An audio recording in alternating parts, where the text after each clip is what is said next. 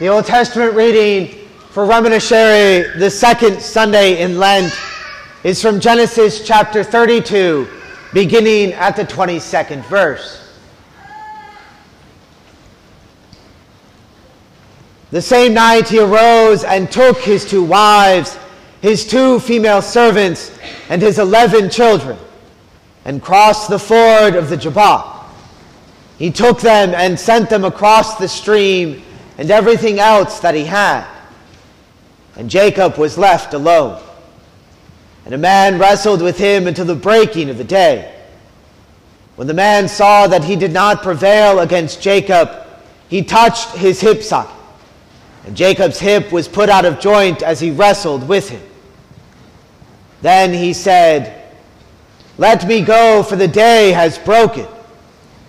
But Jacob said, "I will not let you go unless you bless me."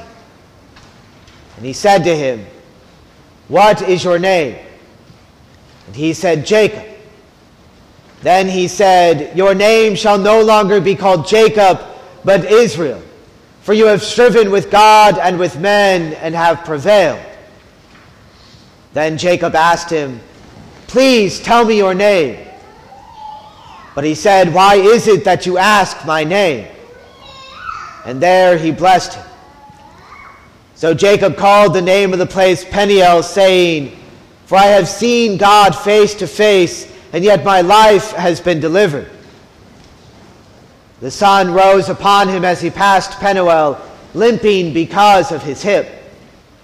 Therefore, to this day, the people of Israel do not eat the sinew of the thigh that is on the hip socket, because he touched the socket of Jacob's hip on the sinew of the thigh. The epistle is from Romans chapter 5, beginning at the 1st verse. Therefore, since we have been justified by faith, we have peace with God through our Lord Jesus Christ. Through him we have also obtained access by faith into this grace in which we stand. And we rejoice in the hope of the glory of God. More than that, we rejoice in our sufferings, knowing that suffering produces endurance, and endurance produces character, and character produces hope, and hope does not put us to shame, because God's love has been poured into our hearts through the Lord Jesus, or through the Holy Spirit who has been given to us. The Holy Gospel is written in the 15th chapter of St. Matthew, beginning at the 21st verse. Glory be to thee, O Lord. Jesus withdrew to the district of Tyre and Sidon. And behold, a Canaanite woman from that region came out and cried, "Have mercy upon me, O Lord, Son of David. My daughter is severely possessed by a demon." But he did not answer her a word. And his disciples came and begged him, saying, "Send her away. She is crying out after us." He answered, "I was sent only to the lost sheep of the house of Israel." But she came and knelt before him, saying, "Lord, help me."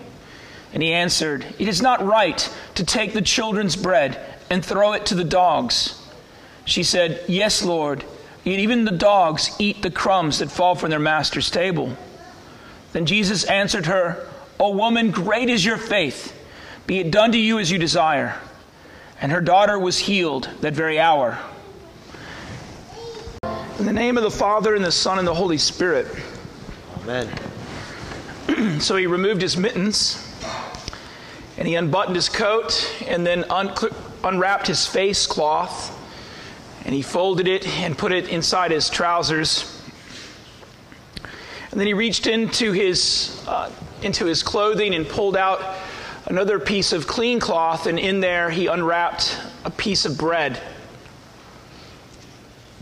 And he placed the cloth over his chest so that not one crumb would fall to the ground.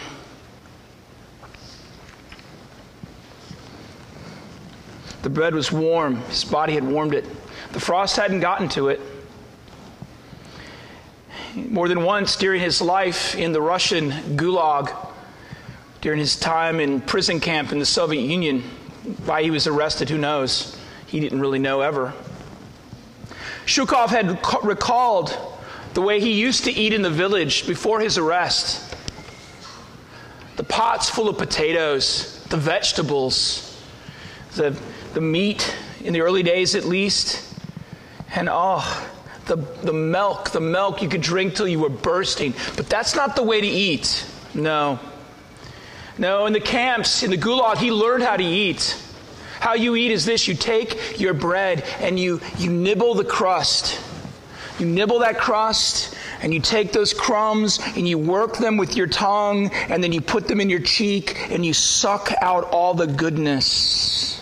And you think about each crumb as you are chewing it. You dwell on it. That is how you eat. And when he lived in the village before his arrest, he never understood that. So writes Alexander Solzhenitsyn in his book, The Day in the Life of Ivan Denisovich. And the Canaanite woman, she understands what Solzhenitsyn is writing about in his character Shukov. She too is savoring a crumb of bread that is going to fall from her master's table. She hasn't gotten it yet, but she's kneeling at Jesus' feet and she knows that crumb will come. She's already savoring it, already chewing it and enjoying it and thinking about it. Even though Jesus is trying to get her to leave, even though he's discouraging her, he's telling her it's not good to take the children's bread and throw it to the dogs. Incredible, isn't it? What an insult. And we think that God will hear our prayers and that God will never discourage us. And yet here, what's happening? Jesus is insulting this woman. She's got a demon-possessed daughter. And he's calling her a dog. Now that's significant. See, we Westerners, because we're kind of Northern Europeans, a lot of us, we like dogs.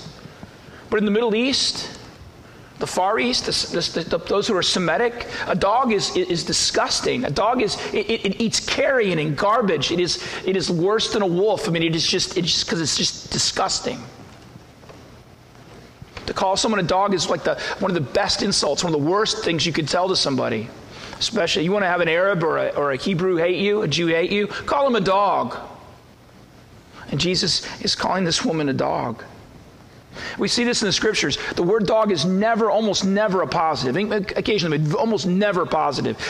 As Goliath, the giant, says to David, when David comes towards him to fight him, right? David's got his staff and his sling, and Goliath of Gath, Goliath the giant says, "Am I a dog that you come at me with a stick?" And then he proceeds to curse him in in the name of all his gods. Or what Hazael said to Elijah the prophet, what is your servant, a dog? That he should do this gross thing?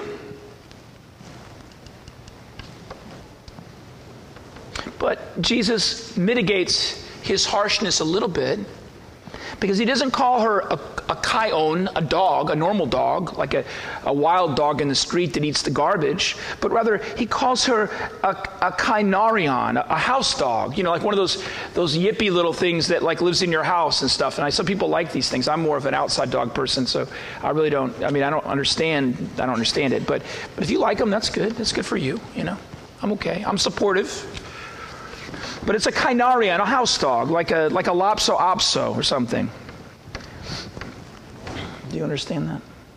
Okay. And that's what Jesus uses. So, and the reason he's doing this, it's thought maybe that Jesus is showing her that within the house of Yisrael, that within the household of God, within heaven, there is also a place for Gentile believers, those who hear the word of God and believe it. Though Jesus' primary mission is not to Gentiles, it's to the Hebrew people, the sons of Yisrael. Yet those who hear the word, some of those people will also be converted. And she accepts this. She's okay with it. She doesn't want to take the Hebrew's place. She's happy with merely crumbs. That's why she says, even the little dogs, the house dogs, eat the crumbs that fall from their master's table. She doesn't want to sit at the table. She's happy like Shukov just to nibble the crumbs. Just the crumbs are fine. Whatever God will allow to fall to her. And this is incredible, isn't it? It's incredible. It's incredible. Because despite Jesus' discouraging words to her, this woman is displaying no resentment, no sullenness. She just instantly makes the offer, the reply, dogs eat the crumbs that fall from their master's table. It's really quite extraordinary.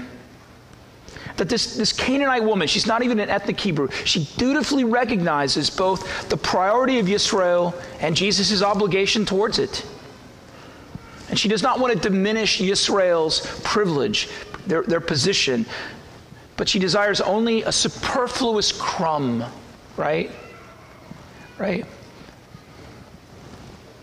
She accepts her secondary status among the house as a dog. At the same time, she raises the possibility of being fed with the same food that feeds the children. What profound humility of faith. Incredible. And that's the problem, isn't it?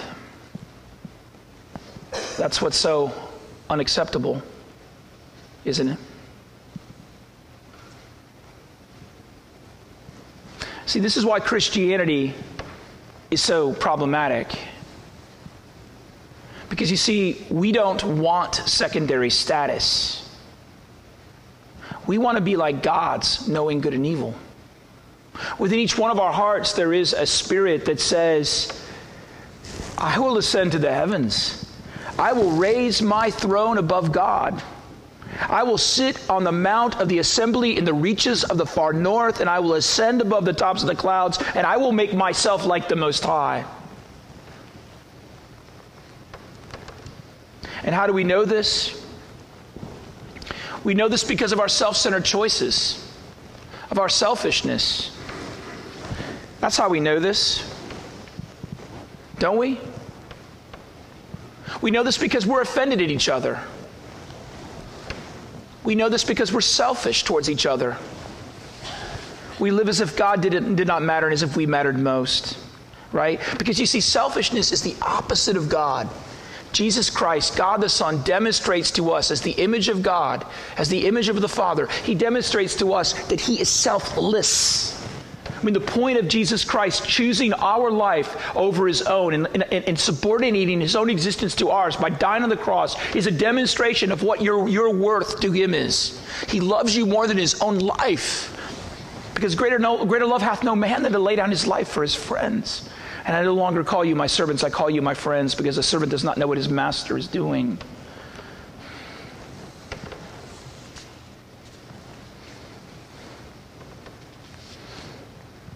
The cross is the great conviction of us at the same time as our great salvation. You see, if we want to be like the Most High, if we are the most important person in our own life, then we will be brought down to the Sheol.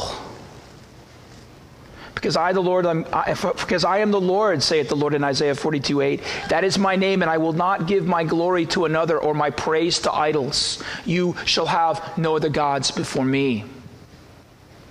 Yes, I am the Lord, and there is no Savior besides me, God says in Isaiah 43:11. And the Canaanite woman, she understands this. She gets it. Do we? Do we understand this? Now, she understands that she is a poor, miserable sinner. That's the reason why she kneels at Jesus' feet and asks only for crumbs. And she underlines this by referring to herself not merely as a dog, but agreeing that she's a house dog, a kynarion, not a kion. Someone who believes upon the name of the Lord Jesus Christ. And we know from scriptures that whoever believes upon the name of the Lord Jesus Christ will be saved. Will be saved. And she evidences this faith. She confesses this faith before the Lord and before men. She calls Jesus her Lord in this gospel lesson. And we know from scriptures that no one can say Jesus is Lord except by the Holy Spirit. 1 Corinthians 12 verse 3. Romans 10 verse 9, we see the same thing. If you confess with your mouth Jesus is Lord and believe in your heart that God raised him from the dead, you will be saved. So what is our conclusion of this Canaanite woman? She's saved. She possesses eternal life. In fact, Jesus praises her faith. Great is your faith. Let it be done to you as you desire. And her daughter was freed from the demon possession at that very moment. But that confronts us with a crucial question. Are we saved? I mean, she was saved by grace through faith. Are we? Are we? I mean, do we desire to come to Christ's table and to receive his crumbs of his own body and blood given to us under bread and wine in Holy Communion to eat and drink for the forgiveness of our sins? Or do we despise that table? Think it's unimportant? I mean, do we look at the waters of holy baptism and see only plain water, the same water that waters your lawn or is given to the cattle, as Luther says? Or do we see there the rebirth of everlasting life, the womb of Christ's bride, the church, the new genesis of salvation?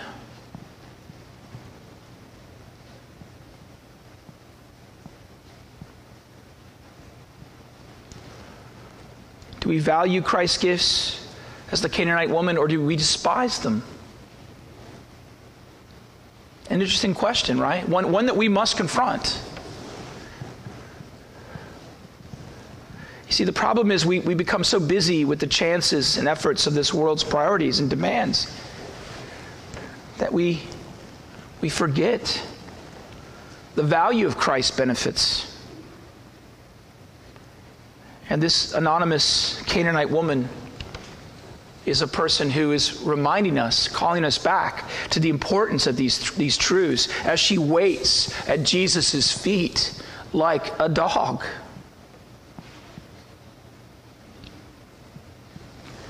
And we see in her waiting the fulfillment that those who wait upon the Lord shall renew their strength. They shall mount up with wings like eagles. They shall run and not be weary. They shall walk and they shall not faint. Isaiah 40, verse 31. Yes, God proves to us through this Canaanite woman that he satisfies us with good things so that our youth is renewed like eagles. Yes, we see this because Jesus answered and said to her, "O woman, great is your faith. Let it be done to you as you desire." And the daughter was healed that very hour. Yes, we watch as Jesus answers her prayer. But nothing has really changed. His mission is still to the lost sheep of the tribes of Israel. But he gives into her pleas, not because of her wit, not because of her persistence, but because of her faith. Great is your faith. The real miracle of this story is this Canaanite woman's faith. Where so many of his own people, so many of the house of Israel do not believe. This Canaanite, this person who comes from a people group that God and Joshua had ordained to be annihilated, believes, where the people who are supposed to be the believers do not. Yes, it's her faith. She is justified by her faith. And this is also the great breakthrough in theology that occurred to Luther as he scrubbed floors in the monastery and beat himself and starved himself and was trying to make himself good enough to be acceptable to God. He finally realized in Habakkuk 2 verse 4 that the just shall live by faith. My righteous one will live by faith. Hebrews 10 verse 38. And what is authentic faith? What is true faith? Faith is the substance of things hoped for. It is the evidence of things that are not seen. Right? Again, the crumbs that fall from the Master's table. For what is Holy Communion? But crumbs, common bread, unimpressive wine.